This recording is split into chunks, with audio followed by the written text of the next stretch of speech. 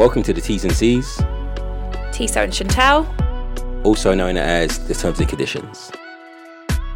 Welcome to a one-day belated episode of the General Election Reflection, episode 3. I am sat next to Tiso, who is currently shaking his Coca-Cola bottle to do what, T?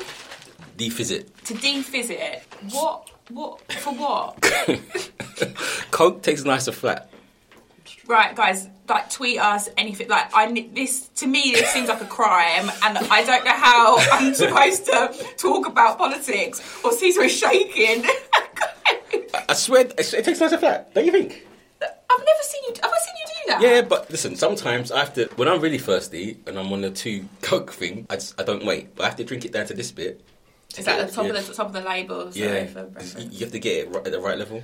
Okay, guys, tweet us, at us, send us a message on Instagram, whatever. I want to know, are there people out there that are making their Coca-Cola flat to drink it?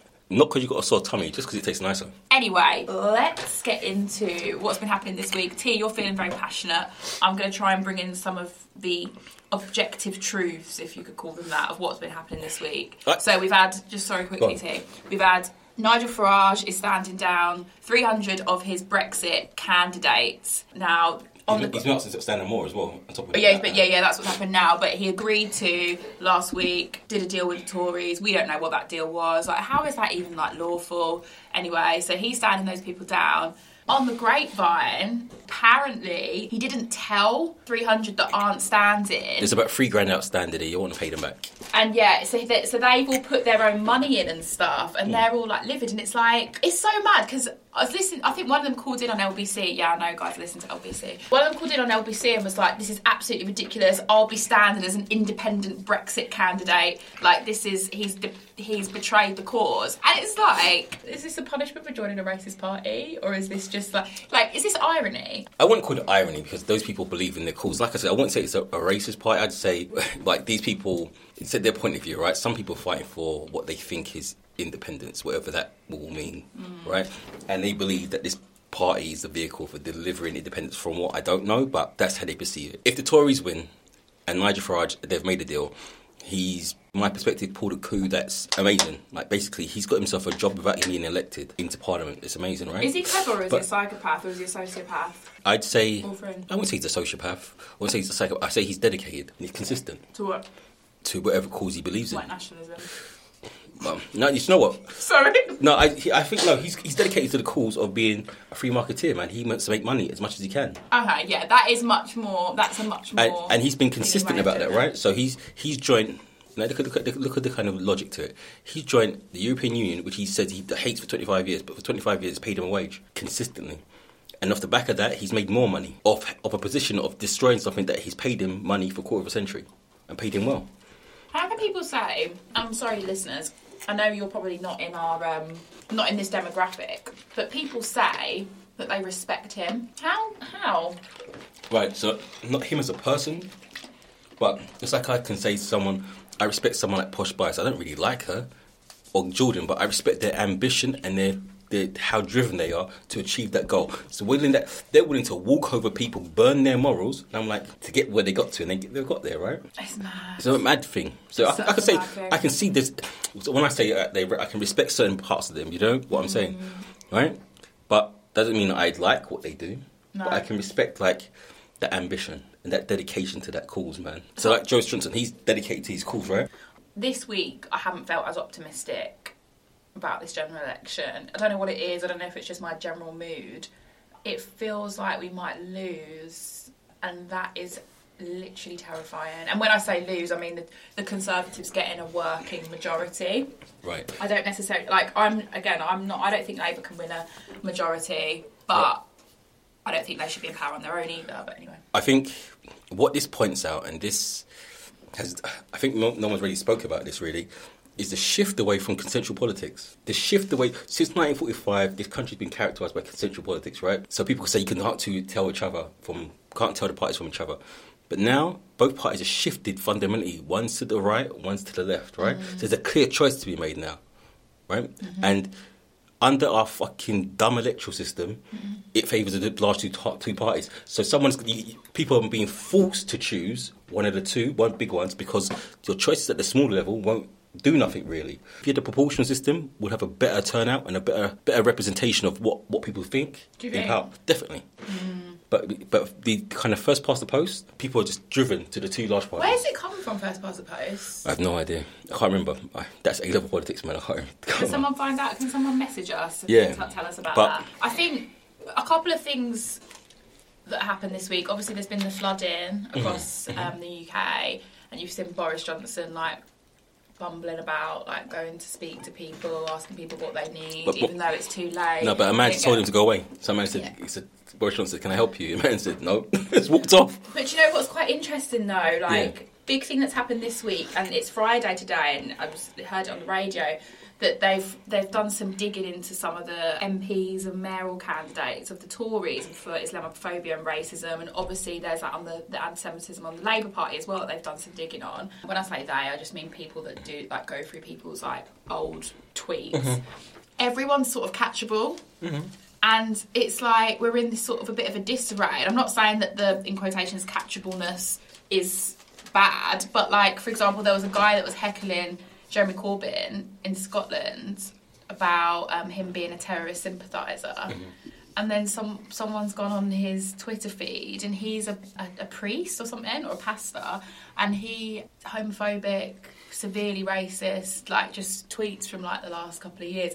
And this is just I know this is something that's gone on for a long time, but it does feel sort of daily it is the digging up of people's lives. I'm not saying that's a good or bad thing. I'm just saying it's a new era of politics that is so intertwined with people's recent histories on social media. Yeah, but I think what people shouldn't try to do is hold people to a position, right? Yeah, that's what's difficult, isn't it? Things change, right? I change, I grow up, I have different views on things. I might have been, for my own personal history, when I was 14, I was, I could say I was radicalised. By the time I'm now, at my age I am now, I have a different view on things. And that's consistent with growing up, right? With social media, there's a tendency to hold people to positions. Yeah. And without further interrogation, you don't know what That's what I mean, because at the same time, it's I do kind of want... I don't know, it's what we were talking about with Alison Phipps before, about the public shaming. What does that actually do? We need to be concerned with policies. As much as I want, the fucking Tories to be shown as they're being racist, and obviously the racism is in Labour Party, but focusing on individuals and parties and their complicity in racism distracts from the wider society's institutional societal racisms. If you exceptionalise it, you can't fix it. So it's annoying that this is such a big part of the general election for me. Anyway. I think that that's media fodder, and it's a distraction. What's harder to look at, to talk about, the structure, right? Yeah. The structure, what maintains... The policies, not even just policies, the class structures that maintain fundamental inequalities like poverty, racism, sexism, all those fundamental structures that the elites promote and maintain, these are things that need to be interrogated, but they're harder to do, right? How does Joe Bloggs get a handle on deindustrialisation of the UK since 1970 to now? How does he get hold of that in his brain, conceptually? And start saying, right, okay, this is how it's affected me. Have you started talking to your friends or peer groups that would vote Tory about what they're going to vote? Don't talk to my friends about politics because they don't vote. Yeah. And I can see why they don't vote.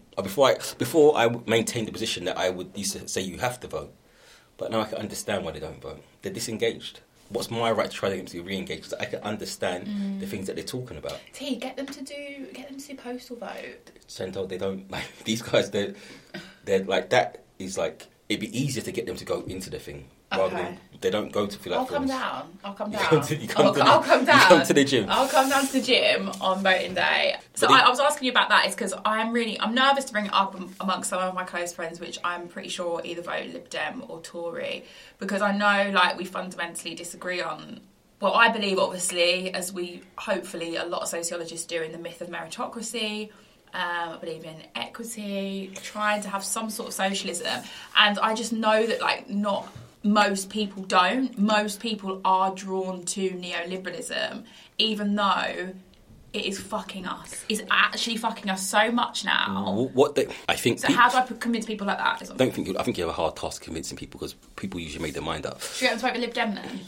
I think once they mind their mind up, but I think what you're trying to say to people is this, right? What you've got is clear two choices of what we think is a good life, how society should be, between neoliberalism and a kind of socialist alternative where we start to rebalance stuff, right? So I think it's a clear choice to people, and try to explain to people what this means. Neoliberalism, we give it a good shot, right? But the results are in. The results are in, right? The data's here. Sorry, that was such a good... I'm sorry I just ruined that line. No. That was such a good line! No, the results are in. The results are in, but that's factually, right? Yeah. That's not me making it up. That's factually. You can go to data and you can see inequalities got worse. You can see certain groups have been disadvantaged more. So it's that, but it is that too. The people that we're trying to convince in a way are the people that are middle, very much middle. The people that have been, in quotation, squeezed, right? Not the working class, the middle class, right? How I feel like it's only going to be through their lived experience that they're going to get that we need change. And I think it's got to get worse for it to really affect them. But this is how you kind of like, this is how I see things. How we kind of look at neoliberalism and its results. So first of all, the biggest thing we talk about is the environment, right? Neoliberalism has helped fuck the environment. The chase of profit, the chase of... It's expanded everywhere. Which the middle seem to be caring about. Because it has an effect in people's daily lives. Yeah. And you can start breaking that down. Okay, so if you're affecting the environment, people move. That means more people are migrating. So migration is an issue, that more people can start coming, right? There's a link. They're all linked. So neoliberalism, you can see at this point we need to try something new, right? But it's whether people are willing to try something new. And there's not that historical memory enough anymore for people who've experienced a kind of mixed economy like we used to have prior Margaret Thatcher. There's not many people that are alive that know that. No. It's a history book, it's theoretical. So what do? You stick to your comfort zone, you go with what you know. Because the alternative is the unknown. And that's what I thought would keep people voting Brexit, right? But people will surprise you.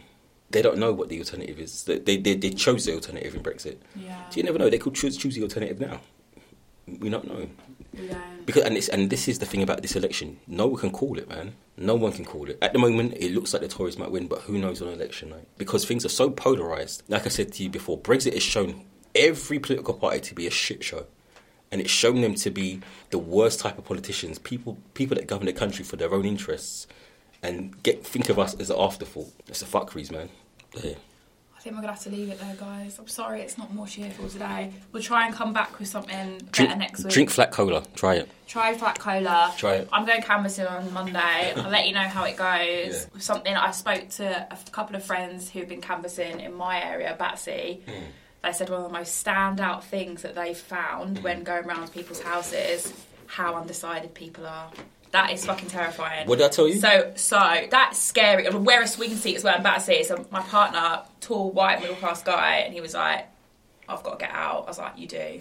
I told you this is the thing. If anyone, psephologists, pundits, pollsters, no one knows, man, because people are so polarised. And will people talk about Brexit, or will people are voting other issues than Brexit? Will people are voting the environment?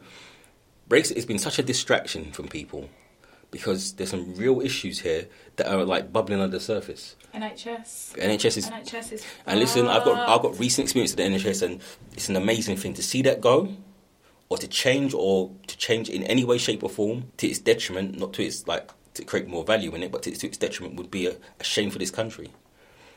So, yeah, it's fucked. Peace.